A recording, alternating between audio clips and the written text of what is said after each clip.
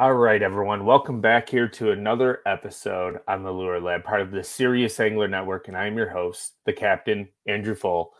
And today we have a really cool episode for you. We have Ty Berger coming on of Bass Fishing HQ, and we're going to be talking about flipping shallow cover. So you guys are going to want to stay tuned through this one. We're going to talk all kinds of different things like hooks, weights, when to choose certain colors of plastics, and etc. But real quick before we get Ty on here, I hope you tuned in to last week's episode. We had Gussie on talking about Damiki rigging and how he won $300,000 fishing the Bassmaster Classic. So if you did miss that, circle back, make sure you listen to it after this one. But without further ado, let's get Ty on here. What's up, man? Hey, how's it going, Andrew? Not too bad. I know you've had a long day here as we're recording on this evening, and you just got off the water. Basically, probably got home just a couple hours ago. Yep. Yeah, I had a long child. Was up at like 3:45, and so after he got up, I just stayed up. Came out to the barn that I have here and rigged up rods and fished a tournament. Now got home a little bit ago, ate dinner, and now here we are. So sorry. But thanks for taking the time. I appreciate you squeezing it in here. This next week is, as we're recording this, a week before it gets launched. It's going to be a hectic week for it. We haven't announced anything that's going on in my household, so not many people really know what's happening, and I'm sure you can guess now. But trying to get a couple episodes pre-recorded here for everyone, and I appreciate you taking the time and squeezing it in. So thank you. But anyways, we'll kind of dive into it here, right? Like flipping shallow cover, it's probably one of my absolute favorite things to do. Pick up a somewhat big stick, like a 7.5 foot, 7.3 to 7.5 foot rod, heavy line, and wrenching them out of things. So kind of first, like, do you want to dive into some baits that you like to use? Yeah, sure. I mean, you tell me. You want to go right to the baits? Yeah, we'll start off like baits that you like to use, and then we'll kind of go from there. Okay. Yeah. So I've always been a guy that like I just think that we overcomplicate a lot in fishing. So I do keep things extremely simple. I always really have. And really the philosophy for me when it comes down to baits is you have baits that are flapping type baits, flappers. So your crawl baits. One of the baits here that is actually one of my favorites. This is the Pit Boss we got. Is that the old school one or the new one? No, it's not. This is a new one. Yeah. So okay. I do have a couple of the old school bags, but they're of course in colors I don't really like. But the Pit Boss is, I guess you could say I was kind of late to the party on the Pit Boss. I really didn't pick it up until maybe the last couple of years, and really started fishing it a lot and really enjoyed that bait. But to me, getting back to what I said, you have the flapping style baits, anything that really has kind of a lot of commotion. And then you have the ones that just kind of fall through the water without any commotion. So like your beaver style bait and your tubes, to me, those are very similar kind of categories to put things in.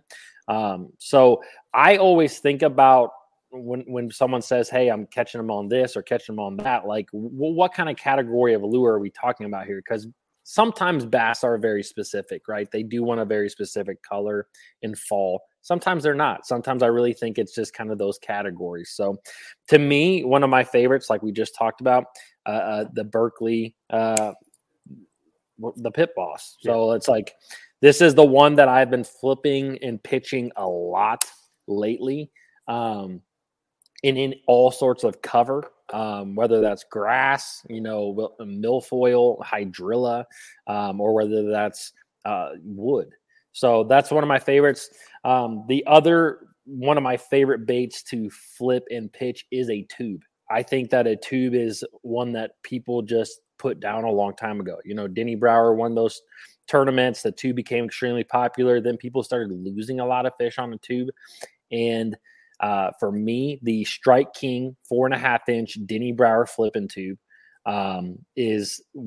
that's my go-to. Like if I cannot get bit on anything in the world, I pick that tube up and that's what I'm going to flip and pitch. And I have extreme amount of confidence in it. And I feel like we'd fish together really well because my two baits that I flip a lot of times is a Pit Boss and a tube. Really? So I'm a huge tube guy. I love flipping a 4.5-inch tube. But I am a big fan of the Denny Brauer one, and then also the Yum Vibra King tube. The oh old my ones gosh, dude. yeah. We would get along. I used to fish nothing but that tube. And it was because of Timmy Horton won a tournament. And I remember him flipping, and he was like, I'm flipping a Yum Vibra King tube. And I'm like, what's that? I looked it up. I always used to buy them. Do they even make those anymore? They still do. Do they? Like, Yeah. I used to fish nothing but a Green Pumpkin Yum Vibra King tube everywhere. That's so funny. I haven't fished in years though now. So it's a great bait. Yeah. And then it's unfortunate because one of my other favorite like flipping baits that Yum discontinued was the old Yum Suey. I don't know if you remember that one, but that was another good one. I do remember that. I didn't use it a lot, but I remember cross between a tube and like a brush hog in a way. Yeah. It was a cool little bait. But anyways, you like to keep things basic. So like what are like some of the specific colors you use? And is it based off of watercolor? Is it based off of like sunlight penetration? So kind of dive into there. Yeah. So really for me, again, simple, categories. I always stick things in the categories in flipping and pitching. You kind of have your colors and you have your natural colors. That's a very easy way for me to think about it. And I think that a lot of times bass are going to be on one or the other. Sometimes they'll get a little bit more specific. Maybe they'll be on a specific natural color. But for me, a lot of times natural, green pumpkin, right? Green pumpkin mimics everything that's in the water. I do tend to like, for instance, like the kind of two-tone ones. So when I'm fishing in grass, I don't know why. I really feel that the ones that are like, this particular color right here, it's a Bama bug, right? So it's almost like a June bug on one side, which you can't probably see too well in the camera. I guess you can probably. You can see then this side is more of that green pumpkin. And I really think that when you're fishing grass, a lot of times grass is green, right? So you can, on really light, bright days where the sun penetrates, I think that a bass can very easily differentiate green pumpkin from the grass. And so that's what I flip. But almost any other time, I'm flipping kind of that two-tone, dark on one side, green pumpkin on the other side. And I think that for that reason is because I feel like it goes in and out of them being able to see it at times. So like as it's kind of twisting or kind of going through the water, it's like they get a little shimmer of that dark. And they're like, what's that? As it goes down. And then they are able to like see it and go over there and get it. And I didn't test this, but like me and my buddy were like flipping and pitching, same setup, same everything, except for I was fishing the green pumpkin with that, the Bama bug, which is basically green pumpkin and June bug. And he was fishing just green pumpkin. And I felt I got a lot more bites.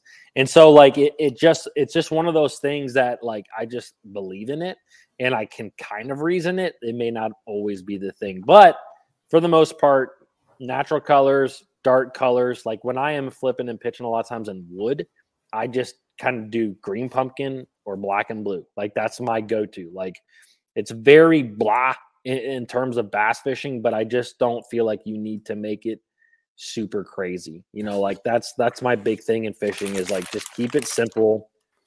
Green pumpkin. Oh, that one's black and blue. And that one's green pumpkin. It's literally like the only two colors I own, I think. It's just keep it simple. Like you guys get 1,000 comments on your videos and I do on my channel, and they're all a lot of times the same thing of like, what color is that? What color is that? Or what are you throwing? And it's just like, dude, it's the same thing. Like it's the same thing. It's boring, but it works. And I'm very confident in it.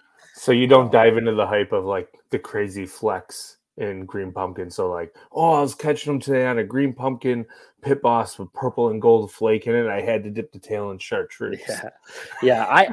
I don't when it comes to flipping and pitching. Now, when it comes to like casting things like smallmouth, maybe at times I get a little bit more into color. But a lot of times when you're flipping and pitching, it's reaction, right? Like that thing breaks through the cover or into the wood, and like you're not usually yo-yoing that thing before you get bit. It's boom, it's through, it's the fish has got it. So sometimes I don't even think color matters, period. Like probably more times than we would think it would. But But yeah, I don't get really into it. I will do the whole chartreuse tip things when I'm flipping from time to time. And that's mostly bluegill related. Like if I feel like those fish are eating bluegill, that's when I'm going to do the chartreuse tip, just to kind of somewhat mimic a bluegill. Yeah, I like that. I'm the same exact way. Like if I'm up shallow, like combat fishing in bushes, docks, whatever it is, grass, and I see a bluegill swim by and I see that bright chartreuse tail on, I'm like, all right, I haven't gotten bit yet. Let me dip the tail and just see. And usually it's like within a couple of casts, like, okay, yep, I got to dip the tail. yeah, exactly. So it's just always paying attention to your surroundings. So now I kind of want to dive into this one real fast, and that's hooks. There's always seems to be like this great debate online, right? Like between EWG and straight shank hooks. Do you prefer one or the other, or do you use both? And when do you use each one if you were to use them? Yeah, so I am not a big fan of EWGs anymore. And I would say so when it comes to flipping and pitching, short range stuff, I honestly think an EWG is actually okay. Like that's what I used to use all the time because like you said,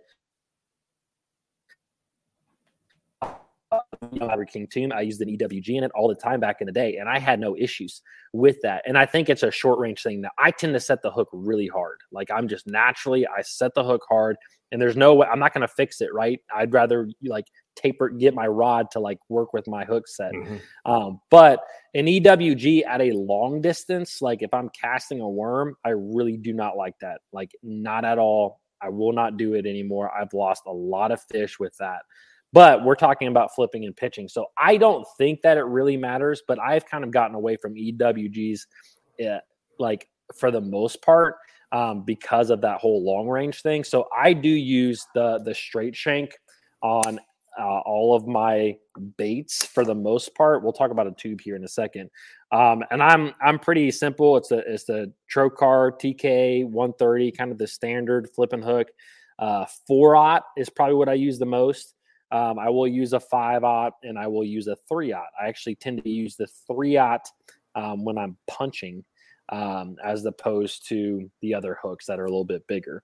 So when it comes to a tube, though, I really like, and they're kind of hard to find nowadays. And I think that's because of a video I put out, which I need to start buying up before I do those type of things. But the Trokar tube hook, which I don't even have one on. I could probably dig around the boat and grab one, but it's a very unique style hook. And I started using that several years back and just had really good hookup rates with it. With it. I use the 6-aught most of the time, which sounds really big, but that hook is a little bit smaller in comparison to like other 6-aughts that you would find, but it is a thicker gauge. Now, again, with me setting the hook hard, it doesn't matter. And I've used that same hook with 20-pound fluoro or braided line, and I have no issues. So those are really the two hooks that I like for the most part. And that's what I am a straight shank guy. But honestly, like I said, I don't think it really – because I use the EWG for so long up shallow. But again, if I'm casting an EWG, I do not like that. No way. Yeah. So the next great debate, right, is to snell or not snell. And I saw with your fluorocarbon, you did not snell that straight shank hook, but with braid, will you snell? No. So that comes down to the weight size to me. If I'm under 3/4, which a lot of times I'm flipping and pitching, I won't snell. I don't think it matters. I do wholeheartedly believe that it matters big time when you get up over that kind of 3/4 ounce. Because the big thing with the snell knot, right, is you're kicking that hook out. And I think it's really important when you have those bigger weights, which to me, if you're flipping over a 3/4, you're kind of getting into a bigger size, even when we're using the tungsten. Definitely with the ounce, the 1.5 ounce, even 2 ounces, like I'm definitely going to snell those for sure. I've caught so many fish on, not snelling with 3/8 ounce. That's probably like my pretty typical flipping and pitching weight. Like as long as it's not matted stuff, if it's wood cover, if it's just sparse grass, a 3/8 is what I pick up a lot. I do not snell with that. I mean, I think you could and you would be fine. I just don't think it's necessary. Fair enough. So now my question, now that we're talking about tungsten weights, right? There seems to be like not as big of a debate, but it's when to use the worm tungsten weight as opposed to the flipping tungsten weight. So Can you kind of elaborate when you would use each one of those? But I'm sure up shallow, you're probably using the flipping one more. Yeah. So honestly, to me, it's one of those things where I don't give a rip which one it is. Like I use the flipping one most of the time, whether I'm casting it or like the shape of this particular one right here. You can see let me find it, is kind of that flipping style, right? So I'm not a big, like if it's like I said, if I'm fishing a 3/8 ounce, even if a 1/2 ounce weight, the circumference, the diameter of that weight is not big enough for me to really believe it's going to make a difference when it comes to that. So honestly, I would probably be fine just fishing the worm style weight too. Like I honestly, until I get into the really bigger weights, I don't really care too much. I do like that flip-in style weight, obviously, when they're really big style weights, but I don't really have I don't even know what to say. I don't really care which one I'm using, to be honest. A lot of times if I'm fishing a 1/4 or 3/8 ounce weights. So yeah, I resonate with that as well.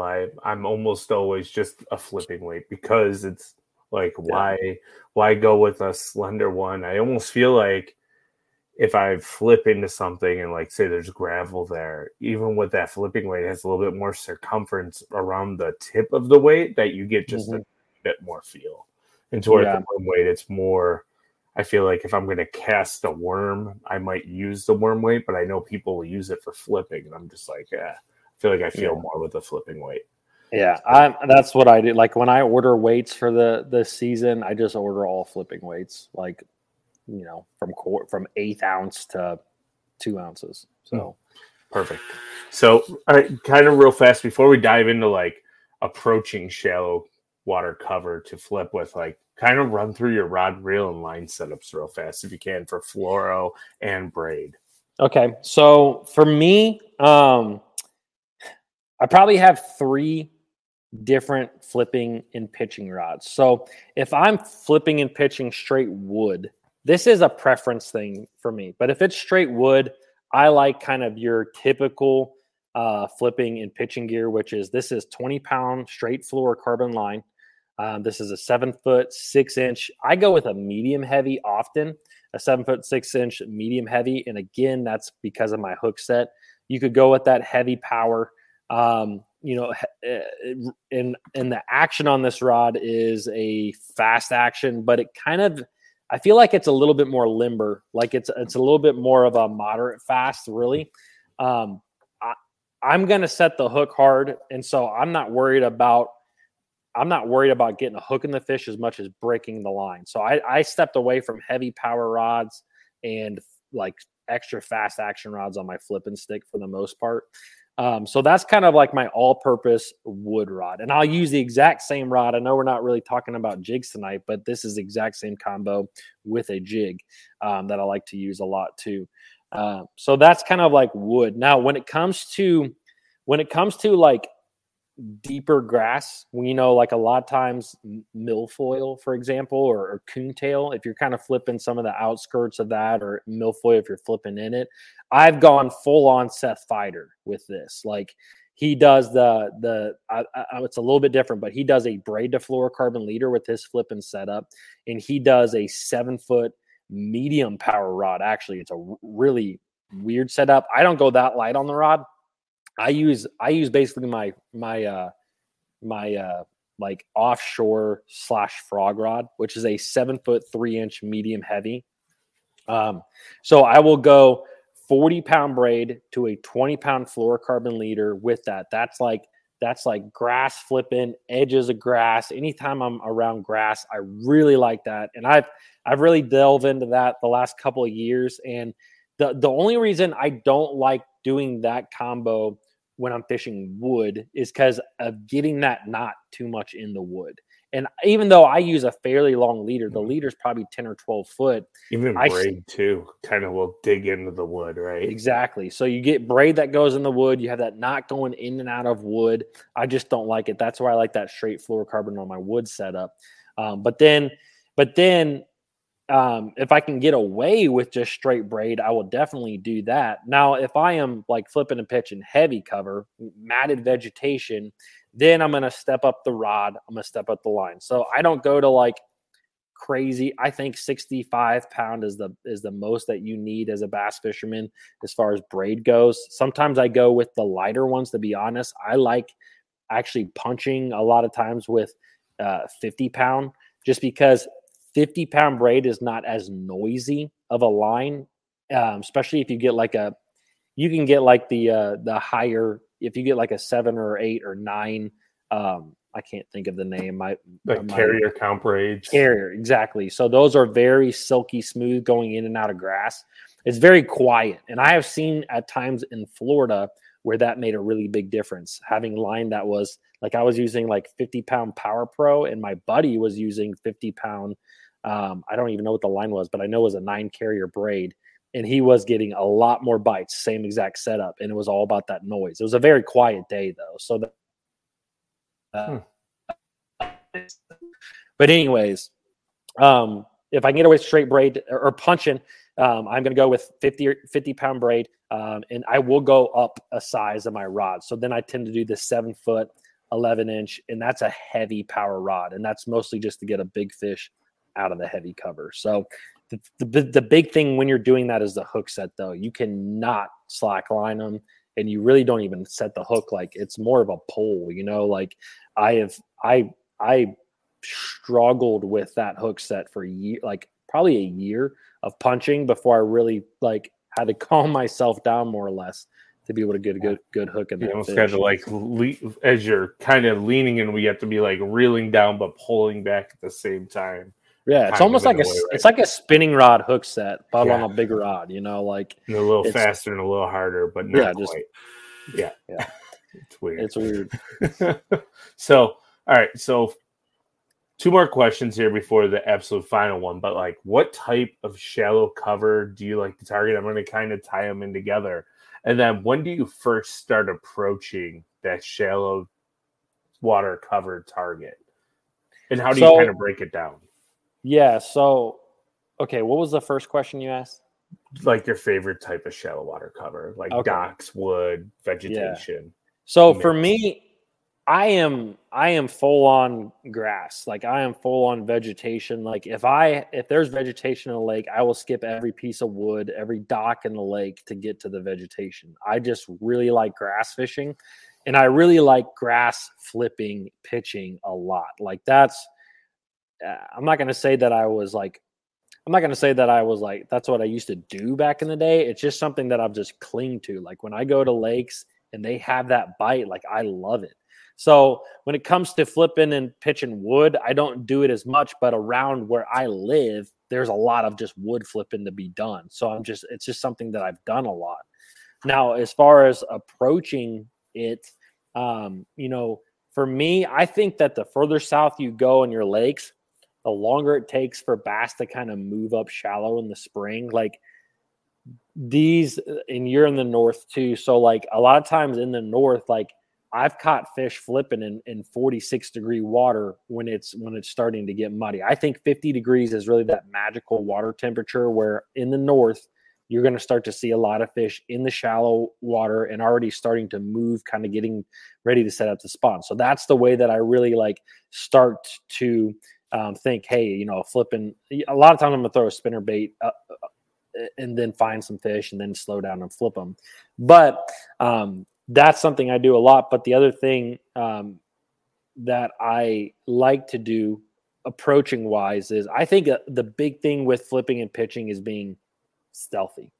Like you've got to be as stealthy as you can. And so there's 2 ways of being stealthy, and they're kind of on opposite ends of the spectrum. One is like, hey, turn off all your electronics, turn off everything and just drift with the wind. That's one way that I like to approach things. If I can, it's easier to do on vegetation lakes where you can drift across the flat. The other thing is that I do all the time, and I was just talking to a guy at Humminbird about this, is I keep my trolling motor on a constant speed. When I'm in shallow water, I don't get on it or off of it on a small speed. I put that on a very low to low medium setting, and I just leave it on. And that I truly believe is something that a lot of guys don't do, and they will not get a lot of bites if they are on that trolling motor and off that trolling motor, on that trolling motor and off that trolling motor. So that's just something that I really like to do that I really think helps me get a few more bites when I'm out there.